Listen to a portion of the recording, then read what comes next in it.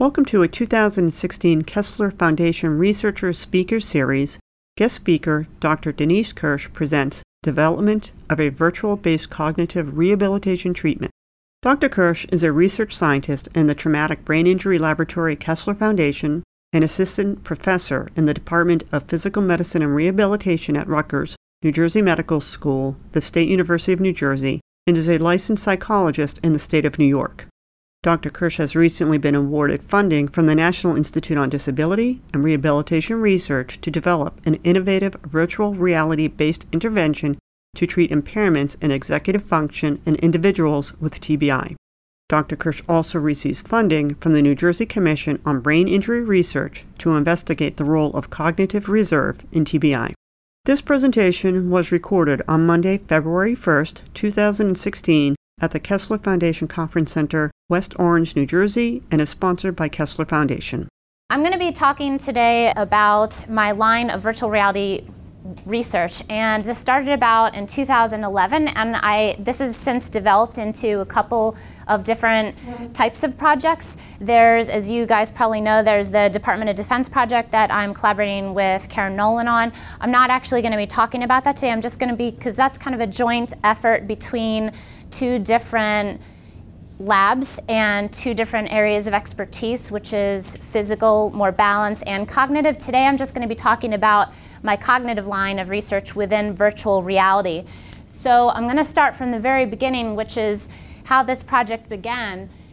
But before I launch into that, I wanted to go through what virtual reality is. Well, the definition is it's a computer-generated simulation of image or environment wherein the user can interact with or manipulate objects to perform actions. Okay, now most people have heard of virtual reality, and they've heard about the benefits. It's kind of like being in a video game. You can interact with the environment in a normal time and space. So the sequence of events happens is kind of like in real life, and the environment looks like a real life environment. And in fact, that's the goal of it, really to simulate real world conditions.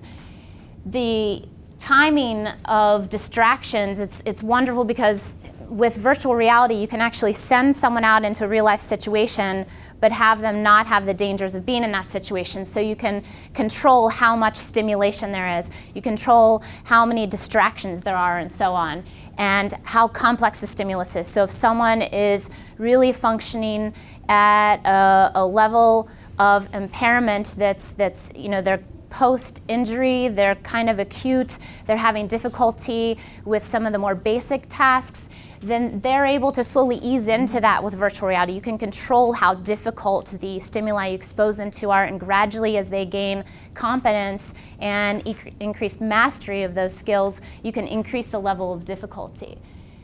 And as I mentioned, it creates a safe environment. So as you can imagine, it would be dangerous to put someone who had just sustained an injury straight from that injury behind the wheel of a car. You can give them practice in a safe scenario where they're not hurting themselves, they're not hurting other people until they develop that mastery.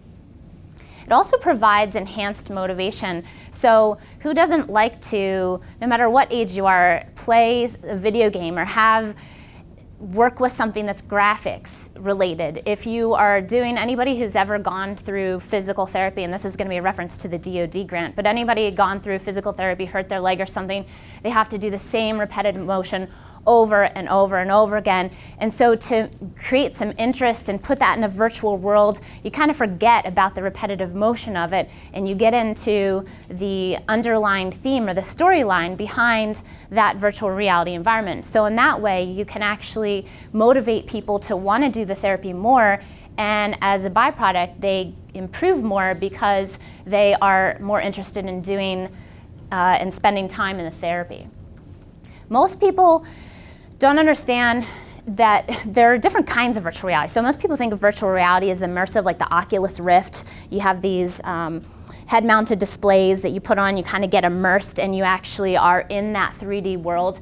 And that is one kind of virtual reality, but virtual reality is also non-immersive. So it can be a standard computer interface where you interact with a joystick or a mouse on a 2D screen.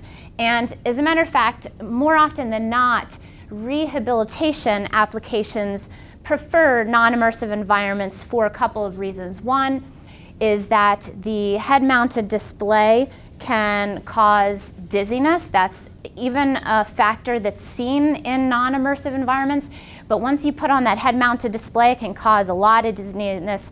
And after brain injury, people can be even more susceptible to that type of dizziness. So we've then developed our research based on this non-immersive approach. So I'm going to talk about where this research began. We started out with an evaluation tool that we were calling AssessSim Office. And it's a virtual office environment. And we were looking to develop this software so that we could evaluate different types of executive functions in an office setting. So executive function is basically a catch-all category for a whole bunch of other different functions. So executive function, people refer to it sometimes as if it is its own cognitive domain, but there's so many different things within the executive function domain that are considered executive function. They're very different from one another. For example, planning and reason and organizing is an executive function. Problem solving, working memory, holding information in your mind and manipulating it. Divided attention, selective attention, vigilance, inhibiting an inappropriate response in any sort of environment. When you're out in public, it's not nice to say things that are inappropriate. So your frontal lobes, your executive function skills, they prevent you from saying those things. The ability to remember to do something later, these are all considered executive functions. Traditional evaluations of executive function, they utilize paper and pencil neuropsychological tests. And the major limiting factor and what's relevant here is that they lack the complexity and the dynamic nature of real-life situations of executive function. There are some tasks that have been developed within virtual environments that evaluate executive function. And they target largely these specific areas of executive function: planning, organizing, multitasking, and problem solving, and prospective memory. And these tasks have been conducted in research in different patient populations. The AssessSim Office was developed to complement this existing body of work. So you can see that the virtual reality evaluations of executive function only tap a few areas. And as you can see, executive function encompasses a wide range of specific skills. So the AssessSim Office was built to capture those elements not yet addressed, so working memory, divided and selective attention. We were also looking at prospective memory and a little bit of planning. So the goals of the study were to evaluate the feasibility of using this AssessSim Office in individuals with traumatic brain injury and multiple sclerosis, and to look at the performance of those individuals compared to healthy controls to see how they did. The AssessSim Office is an office environment, and it was designed to simulate characteristics that would be normally occurring in a work environment. But to be honest, they're characteristics or demands you would experience in everyday life as well. The interface is with a PC through mouse and a flat screen monitor. And here's a couple screenshots. So you can see this is what the office environment looks like itself. The individual was able to get up and wander around in this office environment, and that they were primarily located, however, at a specific desk. And at the desk, they were asked to perform different tasks. At these monitors, there were emails that would come in that they were supposed to tend to. There was also a real estate offer that would come through, and they would have to determine whether they were going to accept or reject the real estate offer based on specific criteria. And in the meantime, they also had to pay attention. Behind them, there was a projector in a conference room that was on the fritz that would turn on and off. So they would have to be remembering to turn around to check to make sure it was still on, meanwhile still paying attention to everything going on at their computer. The areas that we evaluated were responding to those emails, responding to the real estate offers. They had to determine then an additional criteria. If the real estate offer criteria were met, then would they print or not print the offer? And then they had to retrieve that offer at the printer So they had to physically get up and navigate in the environment, go to the printer and come back, and drop off that printout to the file box, and then they had to make sure the projector light was on. And so each of these tasks targeted our executive function constructs over here on the right. Our sample consisted, and this is the original pilot sample, consisted of 7 individuals with TBI, 7 individuals with MS, and 7 healthy controls. And one important point to note here is that the patient populations were completely intact on standardized neuropsychological tests of executive function. So what we found when we compared the group of individuals with TBI to our healthy controls was that, and here are the measures on the left and then the constructs that they measure on the right, is that these tasks, even though they were intact, and even though the individuals with TBI were intact on these standard neuropsychological tests, they actually performed significantly more poorly on a few of these areas, on problem solving, working memory, and prospective memory.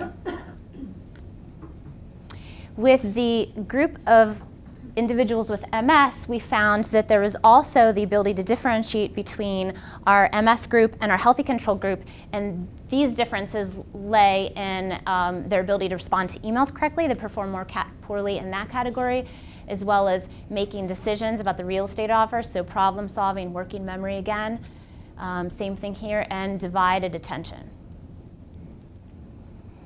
So based on this initial pilot work, we were able to determine that individuals with MS and TBI were able to, first of all, tolerate the virtual environment. So some of what we do when we start this pilot work is we're looking to determine, okay, was this able to differentiate between patient populations, healthy controls, but also you're looking at, when you start development work like this, you're looking at questions of feasibility. So can the participants be in the environment? Do they get sick? Do they vomit? Do they get dizzy? Do they get enraged? Is it too frustrating? Is it too easy?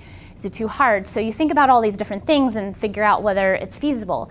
Is the level of difficulty gauged just right? So we were able to determine that they were able to tolerate the environment, but they did have difficulty navigating. Some people did okay, but other people got so frustrated right from the get-go that they almost wouldn't finish, and some people did refuse to finish, as a matter of fact. The navigation with the mouse was troublesome enough that it would get people frustrated, so they weren't even able to actually do the tasks because they couldn't navigate properly. So that was a lesson learned, and you'll see how we learned from that and changed that in our subsequent work. They understood task instructions for simpler tasks, but some of the instructions were too difficult. So talking about working memory, we gave them sometimes so much information that they had to hold that information in their mind and carry out the task at the same time. And that wasn't what we were trying to measure. We were trying to measure whether they could do the task. But because we made it too complex, then we weren't really sure whether we were measuring the actual construct at hand, because the working memory was a confound to what we were trying to measure. So that was a lesson learned that we applied going forward as well. And lastly, we learned that the distractors were excellent. So someone could be at the desk, they could be working, they could be checking emails, and the phone would ring on another desk, and that was extremely distracting for them. And that's interesting because we put it in, we thought it was going to be a distractor, but time and time again, individuals reported that was so frustrating to me. It made it really difficult for me to concentrate. So that was important information, because now we know we have such finite control over level of difficulty just by changing the level of stimuli and distractors within the environment. And we also learned that there are a few areas that were actually really fairly achievable in terms of differentiating patient and healthy control populations. And we actually use this information to decide partly the areas of executive function that we were going to target in research going forward. So that brings us to the future directions after this project really were to look at the virtual reality executive function treatment. So we went from an evaluation tool to a treatment tool. So VREFT stands for Virtual Reality Executive Function Treatment.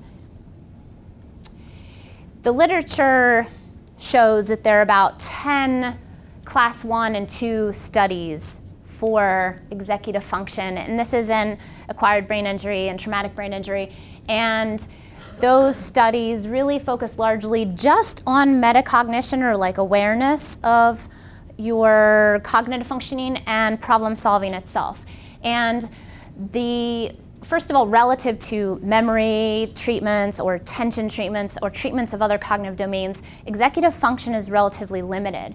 And the limitation, at least in my opinion, is because executive function, working memory, planning, it is really hard to mimic in a lab scenario unless you have a tool, for example, like virtual reality, that lets you kind of recreate a naturalistic environment. And so that's really why we haven't moved forward as much in the area of executive function as we could have, because it's so complex to be able to recreate those circumstances, to be able to give an individual the opportunity to practice that to get better at it. And within virtual reality, there's only one group. They're out of Hong Kong. It's David Mann and his colleagues, and they're doing all kinds of really great problem-solving software treatments that target return to employment. They target problem-solving after brain injury, but this is the only existing software out there. So we wanted to add to that body of treatment software. We want to add that body of ability to treat executive function impairments. And we targeted two areas: divided attention and set shifting. So this particular study is funded by Neidler, and it is a 3-year project to actually develop the software. At the beginning, of the focus was to design and develop a functional, interactive, virtual office environment for rehabilitation of those two targeted domains. And at the end of this development work, we will conduct a small private pilot trial to determine the efficacy of this treatment. When you develop software, and this is true of both our earlier AssessSim office, an important focus is to use an iterative approach. So you're working with a software designer and you are having them develop a portion of the software, they give it to you, you're immediately testing it on healthy controls, you're immediately testing on participants, getting feedback, the feedback goes right back to the programmer, you make modifications, and then you keep going on and on like that in this iterative cycle. So much, I'm surprised to learn, of software development happens in a vacuum, where a software company comes up with an idea, they develop the whole treatment from start to finish, and they launch it in the marketplace, and then find it doesn't work for the patient population. I don't even know why that even happens anymore, but it does. But in my opinion, one of the crucial elements of a successful treatment development is to use this iterative process, constant communication between the development team and the clinical team, and to use this flexible approach. I can't tell you, we had written the grant, we had planned what we were going to do in the study, and once we actually started launching into testing with individuals, our pathway has changed and veered off in so many different directions that we didn't anticipate, because when you plan, best laid plans, they often change once you start getting input from other individuals.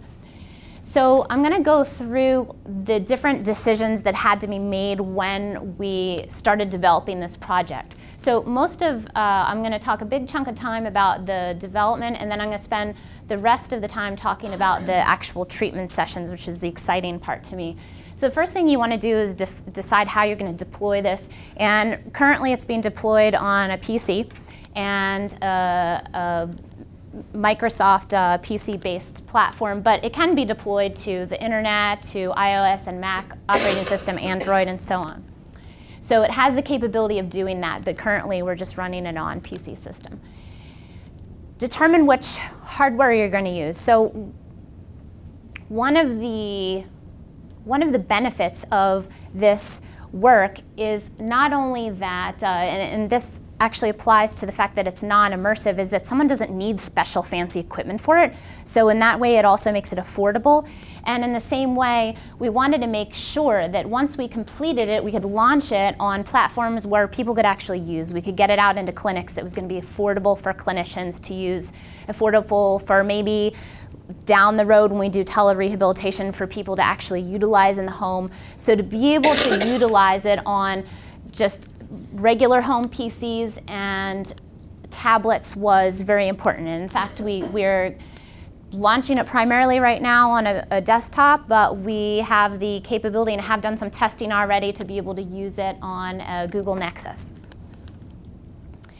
In designing the virtual environments, you have to figure out what type of environment you're going to use. Now, we've chosen the office environment, but quite honestly, we could have chosen a kitchen or a home. And all the skills that we're developing really apply to all these scenarios. It just so happens that it's an office environment. And this treatment software isn't necessarily rehabilitating individuals to go back to the office. It's targeting skills that would be utilized in any kind of a job.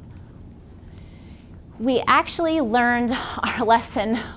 We tried in the AssessSim office to use the joystick, and it was an absolute disaster. It was so hard. When I learned to use a joystick when I played the Atari 2600, you could toggle left, right, front, back, and you had one button to push. I looked everywhere to find a very simple joystick, and the simplest joystick I found had like 26 buttons on it. So joystick was not going to work. Then we moved to the mouse, and as I mentioned before, we learned our lesson that that interface was really not working for a lot of people. So we actually moved away from having any sort of input. We're doing complete touch screen input. And not only that, but the navigation through the environment, I'll show you later in a screenshot. You can't just touch anywhere in the environment. You are limited to the amount of places you can navigate in the environment, so people don't get distracted and wander all over the place. So another consideration was how we were going to save the data, because this is important now, not only for the research to understand how people are progressing through treatment, but it's also important so if this is launched clinically in the future, clinicians are going to want to be able to, if they discharge a patient to home with this software, they're going to be able to want to track them. So there's consideration about whether the data would be saved locally or whether it would be uploaded to internet. And currently it has the capability of uploading to the internet with de-identified data. And if you are not attached to a network, such as in a hospital scenario, it downloads it to the local drive, and then the next time you attach to a network, it uploads it to the network. And so last, I want to talk about the last half, I really want to talk about the development of the treatment sessions. So there are some critical ingredients to whether the treatment session is going to be efficacious or not. And in the development process is where I was talking about you can start in one place, and then as you learn, you kind of take different paths that you didn't initially intend. And that happened a lot here. So what I'm actually summarizing for you is the lessons learned over the last 2 years. This isn't knowledge that we had at the outset. And then I want to talk about the actual, very briefly at the end, the generation of the real-life cognitive tasks that we have in the environment. So first, context and orientation. We learned that when we're creating this environment, unless we kind of have a storyline and lots of context, it's not really like a game. It's kind of like those boring, repetitive tasks that you're doing in the gym. You have to have some interest for the person to follow along and want to come back and do session after session. So we created a whole company. So our company is known as the Wonderkin Company. And these little animals are animated animals that are Wonderkin. And in our company, you come to work on your first day and you're an intern. And we discussed various positions that someone could be, but we thought the intern position fit best because kind of makes sense with a story where you're going to come to an internship position, you're going to be mentored, you're going to get a lot of feedback, you're going to be told if you're doing well or not. And so it really fit with the storyline.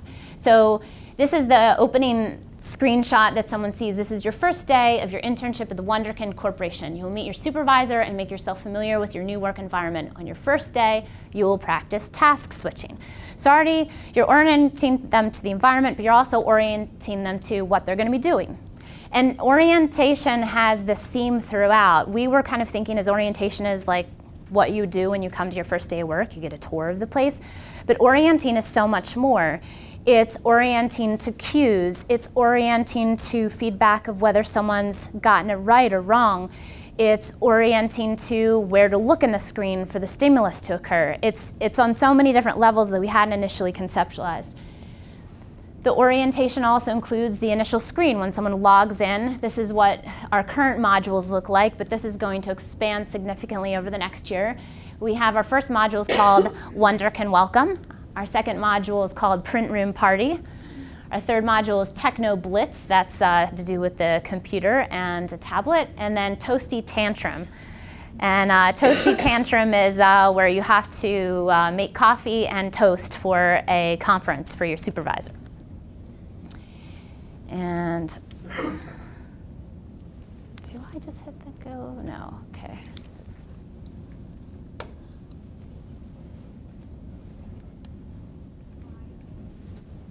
So this is actually what it looks like when they come to their first day of work. They come out of the elevator, they're introduced to Bobby.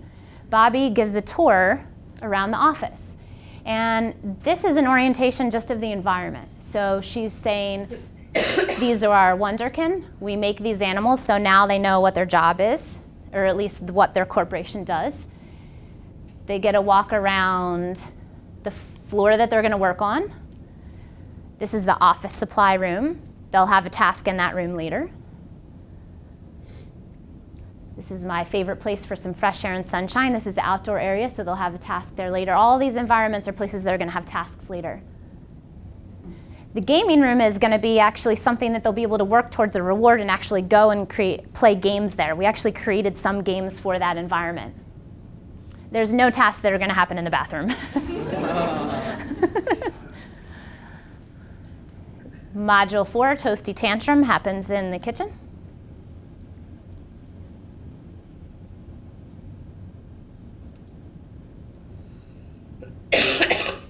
And we come around to the lab. And I'll show you some scenes from the lab later. This is where they test the new Wunderkind prototypes.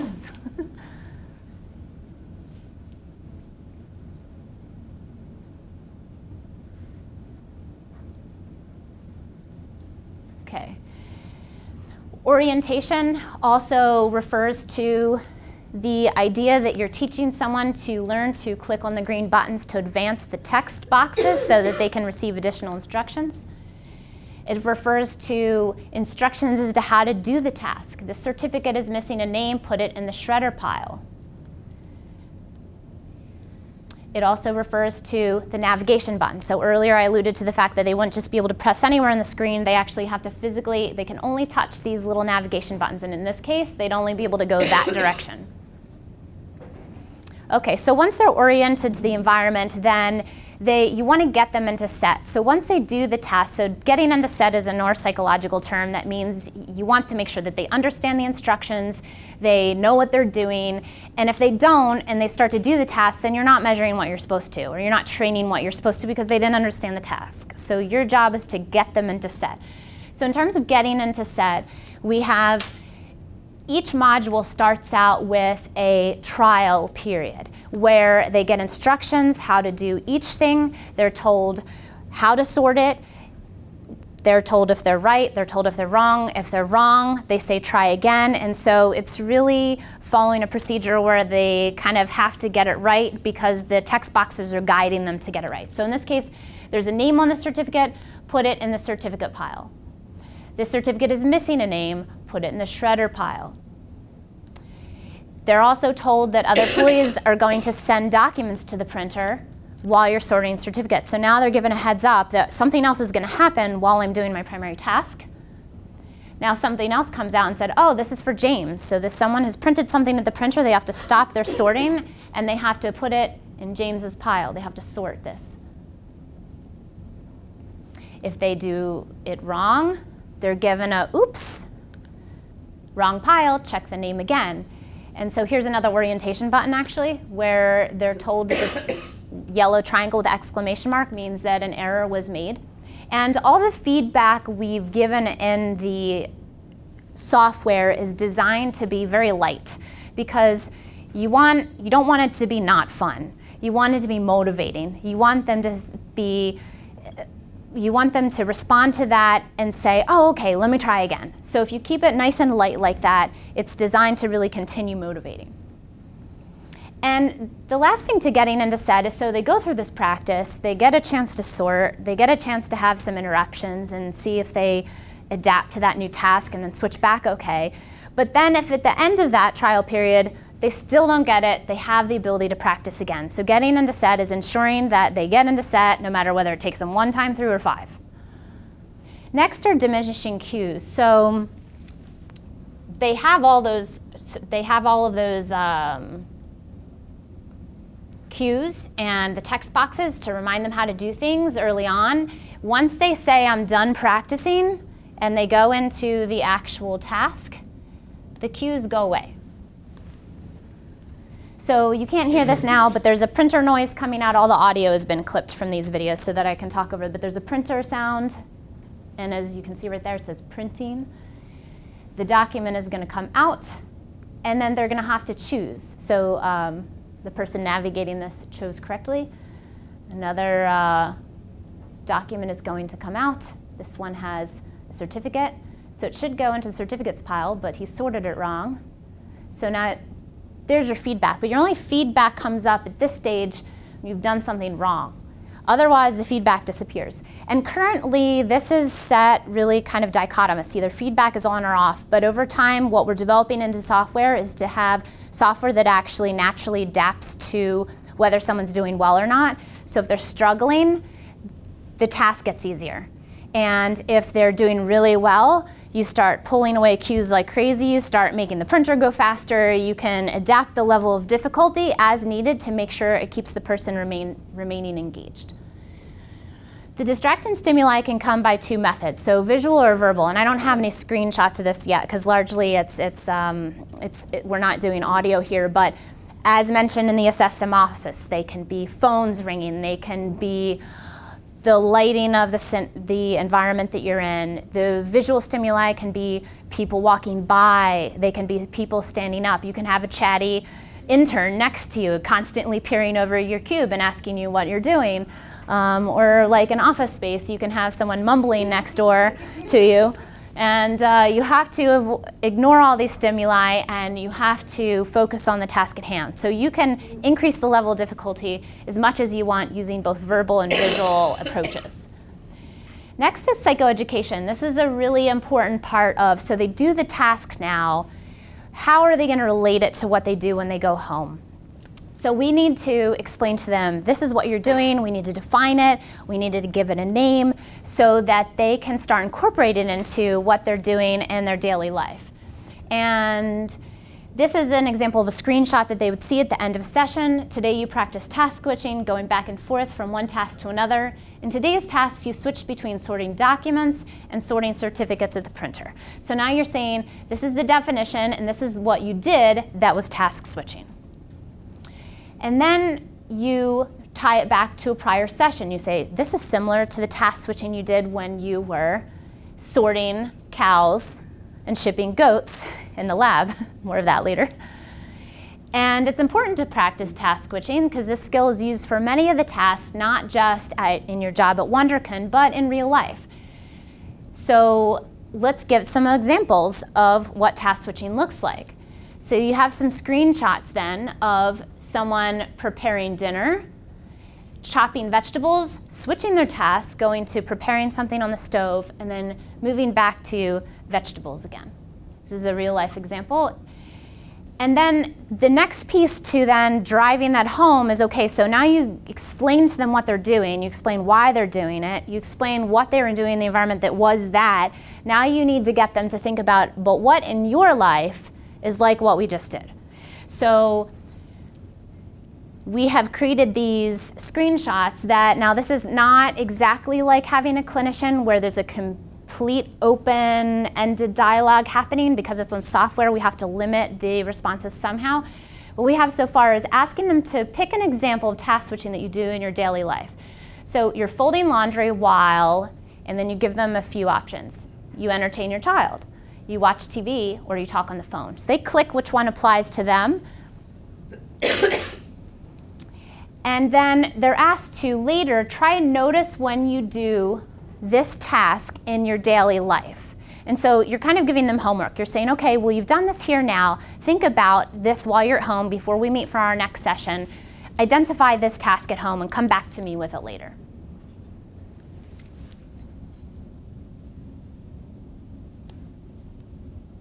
And this is actually a look through.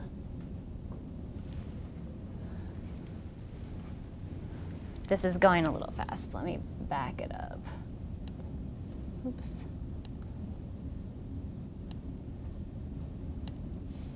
So what's happening here is at the end of the session, they're given that homework, right? They come back for the next session, and then there's a recap. So you're wanting to tie in what they did before with what they're doing the next session. So there's continuity. So we ask them, what did you practice last time? So this is just to get to jog their memory. Which character did you remember from last session? And where did you carry out your task during the last session? Because the task can occur in any room.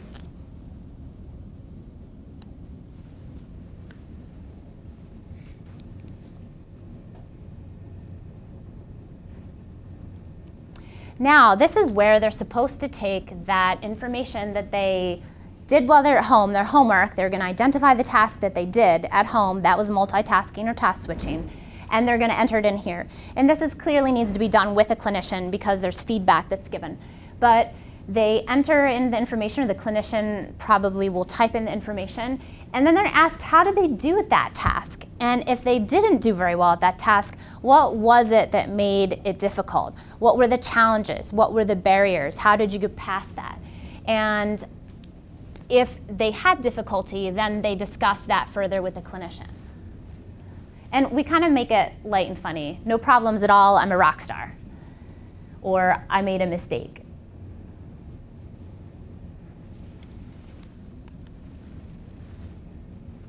Okay, and lastly, motivation.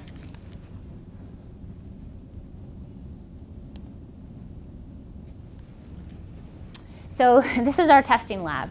And we tried to have a lot of fun with this. Some of it's kind of boring. You're at an office, you're at the desk, you're looking at emails, but some of it's kind of fun.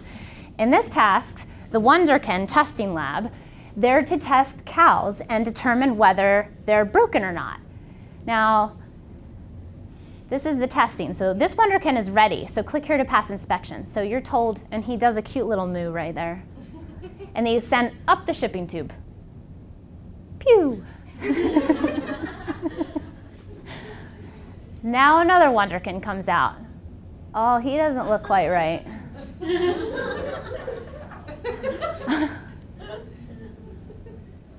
So he's put on the table. Sometimes our factory overheats Wunderkind. This one is sparking, so it's broken. Click here to discard it. So now it goes down the shredder chute.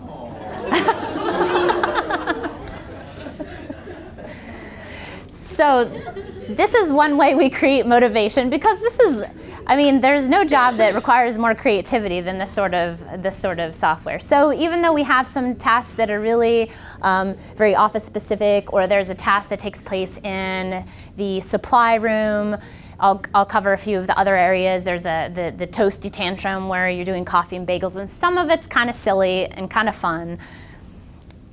And so that's one way that you can weave motivation. Another way to weave motivation is and ask them how much did you enjoy that task? So you're constantly gauging whether they're having fun with it. And this is actually pretty important for the development portion of this, but once the program is actually launched commercially, you're still going to want to constantly check in with your patient and see whether they're engaged or not. Also, motivation is encouraged by letting them know how they did. So if they know they're doing well, that's motivating and helps them to work hard. If they didn't do as well as they wanted to, then they come back wanting to get a better score next time. Also adding some humor, not just in the actual storyline, but in the text that's throughout. It's got here early, traffic must have been late. Well, let's jump into the day then. Today we have 2 tasks for you. One on your computer, this is the kind of more boring one I was telling you about, and the other one on the brand new tablet. We're under time crunch, so you'll have to do both tasks at the same time. Multitasking is our motto at Wunderkind Corp. So, the mug, worst boss ever. These little things are just kind of weaved in throughout, and you don't even notice them most of the time if you're not looking, but they're in there. And then motivation then is encouraged by green is always indicating positive, you've gotten this right, great job. And we're also weaving in motivators through the virtual world. So if you do well, you're going to get a new tablet. And so there are various new things that the intern will get along the way. Eventually the intern will also get promoted. These sorts of motivators to work hard at your virtual job. And there's also motivation because you're creating an environment that varies. You're not just having them come back and work at the computer every day. They're not working in the file room every day. They're getting a chance to work at the computer and in the kitchen and the copy room. So it's always different. We're always changing it up.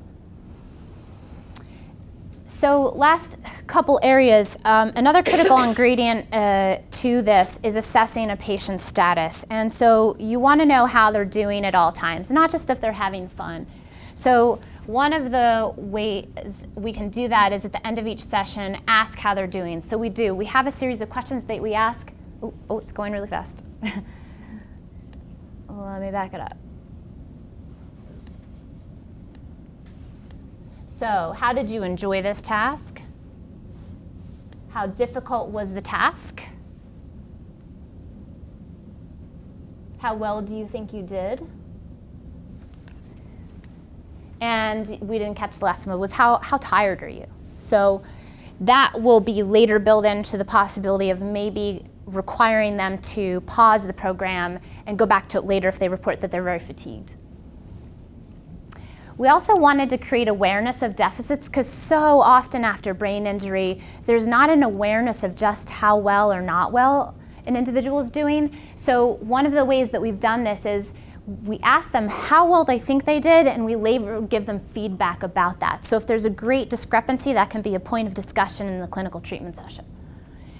And lastly, targeting different employment scenarios. So this is just a sampling of what we have, but we only have 4 modules so far. We're going to be opening up other modules, and currently we're still working all on the same floor, but we're going to open up other modules to different areas of the office building. As a matter of fact, you're going to be able to go down to the lobby where there's lots of things happening and people coming and going.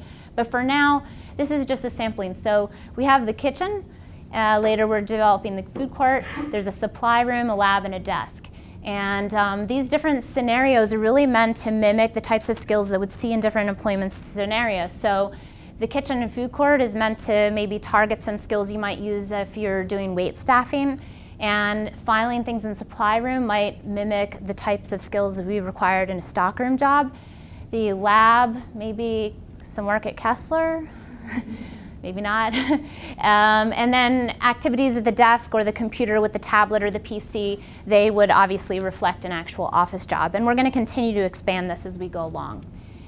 And the last area that I wanted to talk about is the generating the real-life cognitive tasks. This has undoubtedly been the most challenging aspect of this development study, is not just figuring out, well, what's divided attention, what set shifting is, but not what divided attention set shifting in our standard neuropsychological tests, but what are those things in the real world? And how do we recreate those things? And how do we create different levels of difficulty of them? And how do we create them in different environments within our virtual world so that we have enough samples and examples that it remains interesting for the participant? And within our 2 domains that are in our VREFT, set shifting, divided attention, here's a sampling again of so far the environments that we have, the kitchen, supply room, lab, and desk. So you didn't get to see this, but the toasty tantrum is going to take place in the kitchen, and that's a divided attention task. So someone's going to come into the kitchen, They're going to be told, oh my gosh, your boss just planned a meeting. You have to make a whole bunch of coffees and toasts for people coming to the meeting, and you have to do both things at the same time. You're filling the coffee, you're making sure it doesn't overflow, and you're toasting the toast and making sure it doesn't burn. And so that's one example, divided attention. For this example, we haven't developed yet a set shifting task for there, but we literally have a long working document of brainstorming where we have different ideas for different domains and for different settings within the virtual environment. So for the supply room, we actually have 2 tasks. One is switching between putting away supplies that belong to one department, and then you get a new delivery, you have to stop that, and then you have to put supplies away in another department. Both of them are filing, but you're literally stopping one task to do another, and then going back to the first one. And then an increased level of difficulty for that would be a divided attention task where you're putting away your own supplies, you've got a brand new intern standing next to you putting away supplies, and you've got to pay attention you're doing what you're doing right. You also have to keep your eye on the new intern to make sure that they're not filing anything incorrectly. So again, there's a long document where we're working on things. We think we've finally gotten to the point where we've really hit the nail on the head, and we're starting to develop these tasks that really are reminiscent of real life scenarios. And we have a lot more modules to go, but so far I think we've had really good success. And I'd like to thank all of the people that are involved in providing feedback along the way. There's a few people on our research team here, as well as our collaborator at the University of Southern California Institute for Creative Technologies. Sebastian Koenig is my colleague who is in Australia, who is our programmer and human interface technology engineer.